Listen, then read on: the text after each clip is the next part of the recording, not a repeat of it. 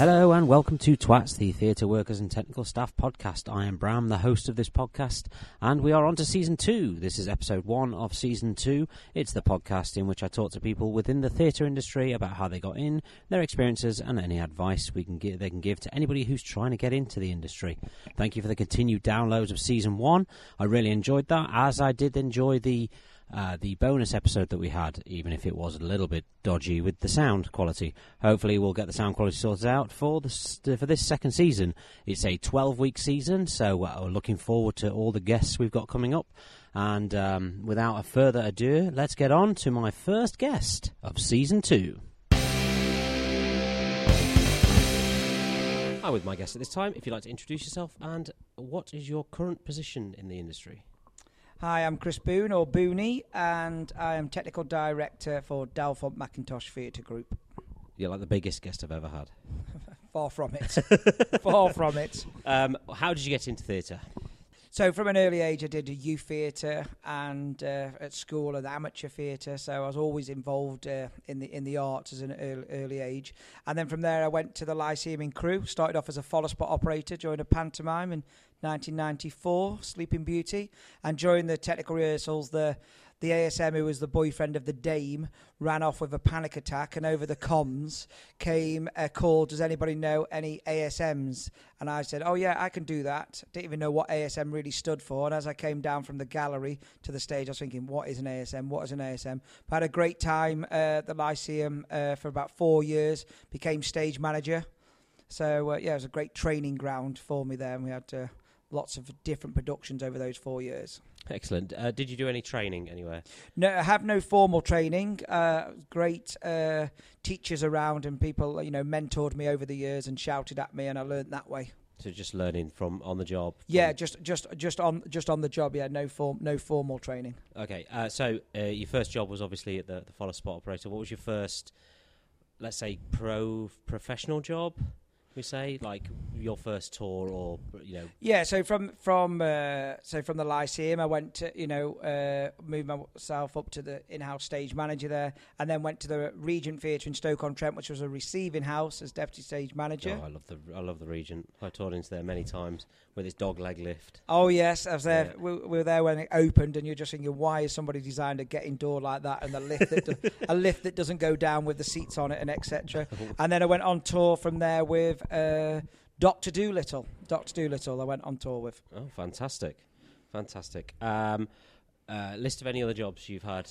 So from Dr. Dolittle, I did the Miss Saigon tour for many years, which was fantastic. About 24 trailers going around, sitting in theatres for 12, 16 weeks at a time. And from there did Cats, and I always think of Cats as my university time, because the show wasn't that technical, and that's the only time I've ever looked after the cast. I got convinced to do technical stage manager on that, and it's the only time I've ever looked after the cast. Not really my forte. Scenery doesn't answer back and hasn't got too much emotion.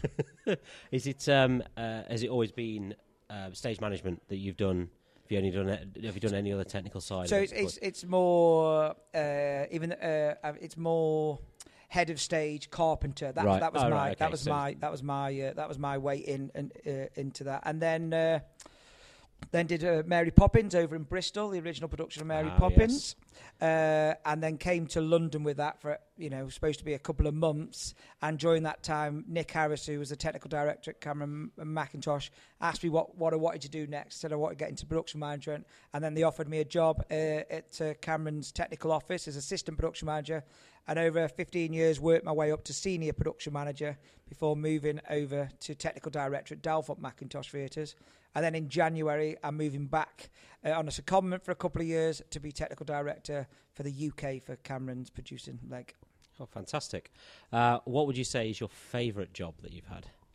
All jobs have, good and bad, really. But I think probably when I look back, like Miss Saigon, because that was my first large tour I did. Yeah. So very fond of that. But Mary Poppins was great. And I've done Les Mis is really been fortunate. It's taken me all over the world doing Les Mis. So they all have fond memories. Yes, absolutely.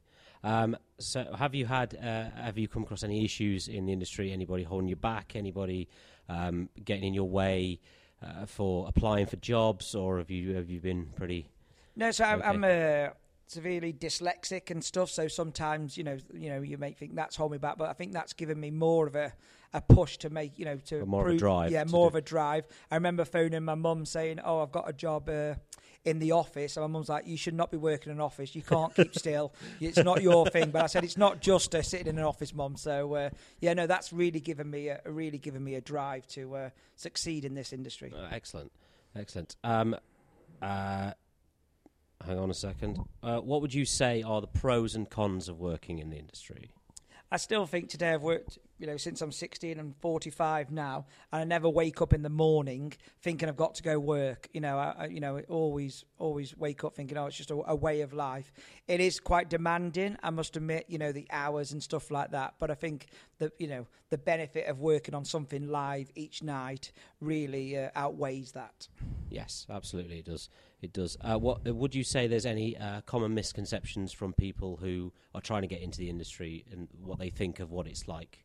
Yeah, I think, there's a big drive now on, when I do talks with drama schools and stuff about work-life balance and all that. But it is quite difficult. We do work in the entertainment industry.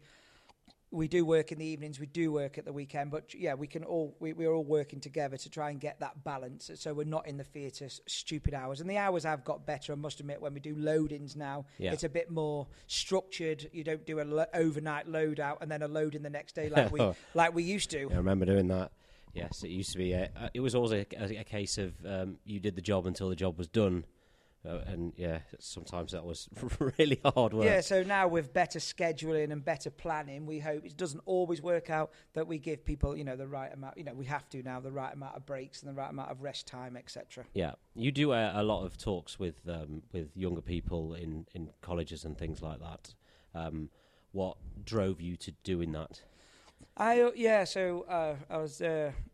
With a DMT, we've just started, 2 years ago, we did our apprenticeship program working with Chichester College. And I just think, I was very fortunate, back when I was 16, people give me that opportunity. So I think the least I can do is give those opportunities back. Yeah, so doing lots of work with all sorts of theatre companies, from all over. Tomorrow, I'm over in Nottingham University, where we do the Macintosh Design Prize, and then do a lot of work with Tramshed Theatre in Woolwich, which is fantastic. They've got a disabled theatre group there, and one of their members, Marcus, who's on a placement now. He does 4 hours a week with us on the electrics. And we're just building him up as well, and his skill base is fantastic. Excellent. What advice could you give to people who are trying to get into the industry? Just be patient, and then when people do offer you that job, just take it, 100%. Have a number of people who want to come on work experience, and I say, work experience will be Monday to Friday in these hours. I can't do this, I can't do that. And I'm just thinking they're not going to be cut out for that. If somebody gives you an opportunity, just take it 100% and give it you all. Yes, absolutely. We had somebody who wanted to come in depth for us a few weeks ago, and we called them up and said, okay, we'd like you to come in and learn. And they said, well, that's fine, but I can't start till 8 o'clock. Well, if you can't start till 8 o'clock, that's half an hour after the show started. Yeah, no. So I'm not sure that's going to work. So yeah, absolutely, take the work hard. And lots of the work I did in my early days was volunteering. I'd do an in and an out, and I get paid for that. But in the week, when there was no, stage crew or anything, I would say, could I come in for 4 hours to learn flying and all the other bits and pieces? People are more than willing to teach as well. That's the thing. Paying it forward is a big thing, I think, in the industry. You touched on it earlier when you said you were follow spotting, and they said, does anybody know an ASM? And you just said, well, I can do it. And that's the thing. It's you can do it. Anyone can do it. Just put your all into it, and people will teach you. Yeah, and sometimes you have to do jobs which you're not, you don't really want to do, but at least you're around the theatre, like you were saying about the follow spot job, then it led to something. So don't just look at that, I don't really want to do, a dresser, I want to be in the wardrobe department. But if you do a good job as a dresser and an assistant wardrobe comes up, you're in a great place to get that role, or people will know you about, know what you're about. Absolutely, and people are more likely to give you that chance, especially if you've worked hard and you haven't caused any problems, and it's very easy to work hard and not cause problems. Yeah, and attitude goes a long way. Attitude, timekeeping, all that. We can teach the technical side, but, attitude, how you communicate with your work colleagues. Ethic as well. Work ethic. Absolutely. We can't teach that. We can teach the technical bits, but the other stuff, you've either got it or you haven't. Excellent. Well, that's everything. Thank you very much for joining me. No problem. Thank you. Thank you so much to Booney for that. That was really good, really insightful, and a really big guest to have as the first guest of Season 2, I thought. If you want to send us an email, it's twatspod@hotmail.com. As usual, the Facebook is Twats Podcast, the Instagram is Twats Podcast, and the TikTok is Twats Podcast. And that ends episode 1 of Season 2, so we're back up and running, and thank you for the continued downloads. Thank you for everyone getting in touch over Christmas. I hope you all had a good Christmas and New Year. And looking forward to next week. So until then, thank you and see you later.